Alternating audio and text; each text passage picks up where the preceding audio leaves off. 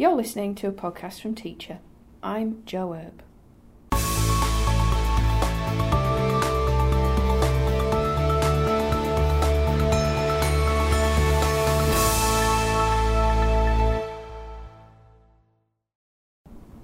In episode 4 of our series on school improvement, we talked to Ray Boyd, Principal of West Beechborough Primary School in Perth. Since taking on the role 9 years ago, student learning outcomes have improved significantly. He's also introduced a professional recognition programme to support staff learning. Ray Boyd, welcome to Teacher. Thank you very much, Jo. You've been principal at West Beechborough now for 9 years. Can you give listeners an overview of what the school was like when you first joined? Yes, I came here in 2006, just towards the end of the first term.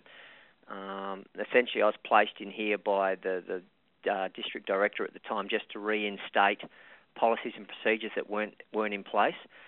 From a student's perspective, the behaviour tended to be more towards the disruptive side. Teachers were dealing with classroom behaviour management, and in most cases, but not all, teaching was actually secondary to this. In 2006-2007, we had on both years around 53, 54 suspensions, which is a fair whack, totalling about 105 days. There was no real sequential whole school approach to teaching and learning, and by that I mean that the programs weren't sequential from K to 7. There was no common approach to teaching pedagogy in relation to delivery of curriculum, and there was no real common language surrounding behaviour management. Obviously, while there were pockets of good teaching going on, there's also some pockets of poor teaching in terms of what was expected, and teachers were pouring lots of energy into highly ineffective teaching methodologies.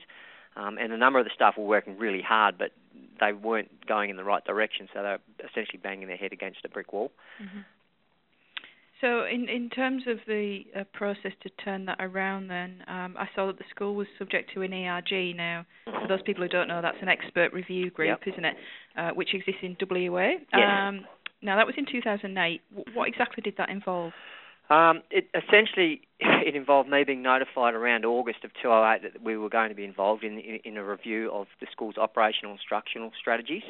Now, there were essentially two sides to this review. One side was schools were identified for exemplary practice, and then another side, schools were identified as for areas of concern. Now, we were identified not for exemplary practice, but the school was picked up for areas of concern, which at the time was really interesting given the reason I was put in the school in the first place. But when we looked at the student population, the school was actually operating within the expected achievement ranges, and in some cases above the school mean, the school expected mean, with the exception in 2.5 and 2.7, where in Year 5 and Year 7, in both those years, Year 7 and 2.05, were below expected in writing, and in 2.07 it was our Year 5s below. So what was frustrating about the process is if they'd done a forensic analysis of our data, we were actually travelling considerably better than most schools. Mm-hmm. For me, initially, I saw it as a very negative process. But in hindsight, and hindsight is a wonderful thing, it was probably a process that we needed to go through as a staff regardless, so we managed to turn that around. Because a lot of the recommendations were already based around things that the school itself had started to do. Mm-hmm. One of those, for instance, was the increase the coordination of student intervention and the support programs by class teachers. Now, we looked at doing that, but we've actually moved away from that recommendation because of what the research says in relation to intervention strategies, and the fact that getting my teachers to run the intervention and manage classes wasn't an effective teaching strategy in terms of how they were dealing with student improvement. And the other thing they put in there was one of 4 recommendations was the fourth one, to ensure sustainability of instructional programs, which again is an interesting one because in theory sustainability works, but at the end of the day, once a driver is removed from the school in relation to a certain program, that program tends to fall down as teachers move back to their default models. Mm-hmm. It's interesting you mentioned about the intervention strategies there and the research behind that. Yep. Can you just elaborate on that a little bit about why you felt that wasn't the right fit for you? Yep. What the school used to, and we had intervention programs here before, but what was very evident was the kids that went into intervention in Year 1 were still in intervention in Year 7. Mm-hmm. So when you go through and analyse that, you say, well, the kids are doing the same things. We're using the same approaches in intervention, but they're still in there. So why keep doing the same thing if it's not working? What we were asked or directed to do, essentially, or recommended to do, was put the kids back in the classroom and have, in the case of where there's an education assistant, the education assistant supported the student with their learning while the teacher was running their classroom instruction. Now, that's fine, but what you've essentially got is a minder sitting next to a student and the teacher's going through the work, and the minder is dictating or taking the child through the process that the teacher's working through. Now, once that minder's removed, the kid falls in a hole because he or she hasn't been given successful literacy or numeracy strategies to enable them to cope and operate in the classroom environment.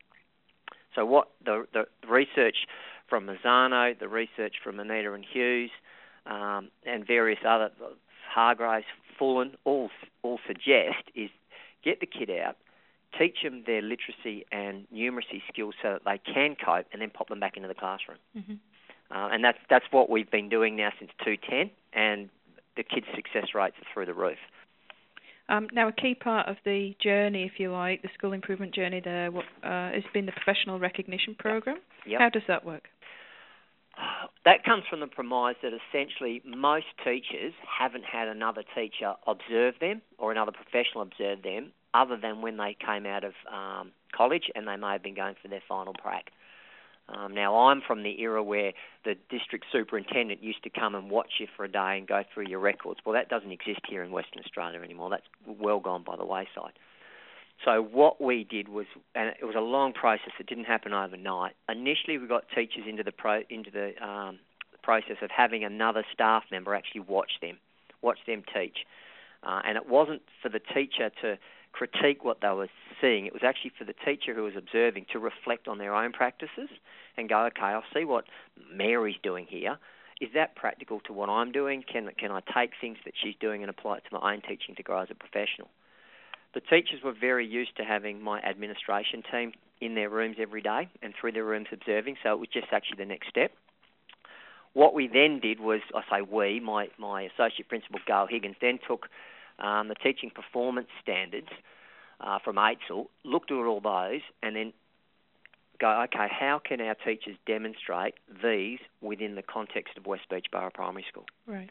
All right, which was really critical. We didn't want them jumping between two documents, so we've created a school document.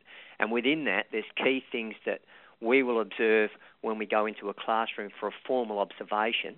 The teachers present to us essentially a lesson plan, and we take corpus amounts of notes, and then we sit in a discussion with them in regards to coaching, and we go through what we've actually seen in relation to what they're saying and where they fit in with the standards. So it was about a teacher actually, rather than looking at performance management, we're looking at professional growth. So the teacher goes, well, this is where I am, this is what I need to do, and this is where I hope to be going. And then it was our job to go, yep, I agree with what you're saying, this is what we saw, or no, we didn't see this. But it wasn't to shoot the teacher down, it's actually to help them develop themselves as teachers.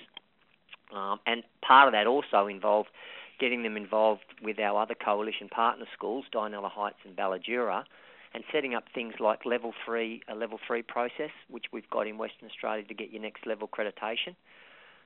We set up instructional rounds by going to other schools based on the medical model, where the residents would travel around with the doctor and go, here's Mr. Jones, and he's got gout, tell me what his symptoms are. We did the same thing with our teachers going to schools. We'd go in and go, watch the lesson, and we'd come out and go, right, what are 3 things that we know are identified as being a highly effective teacher?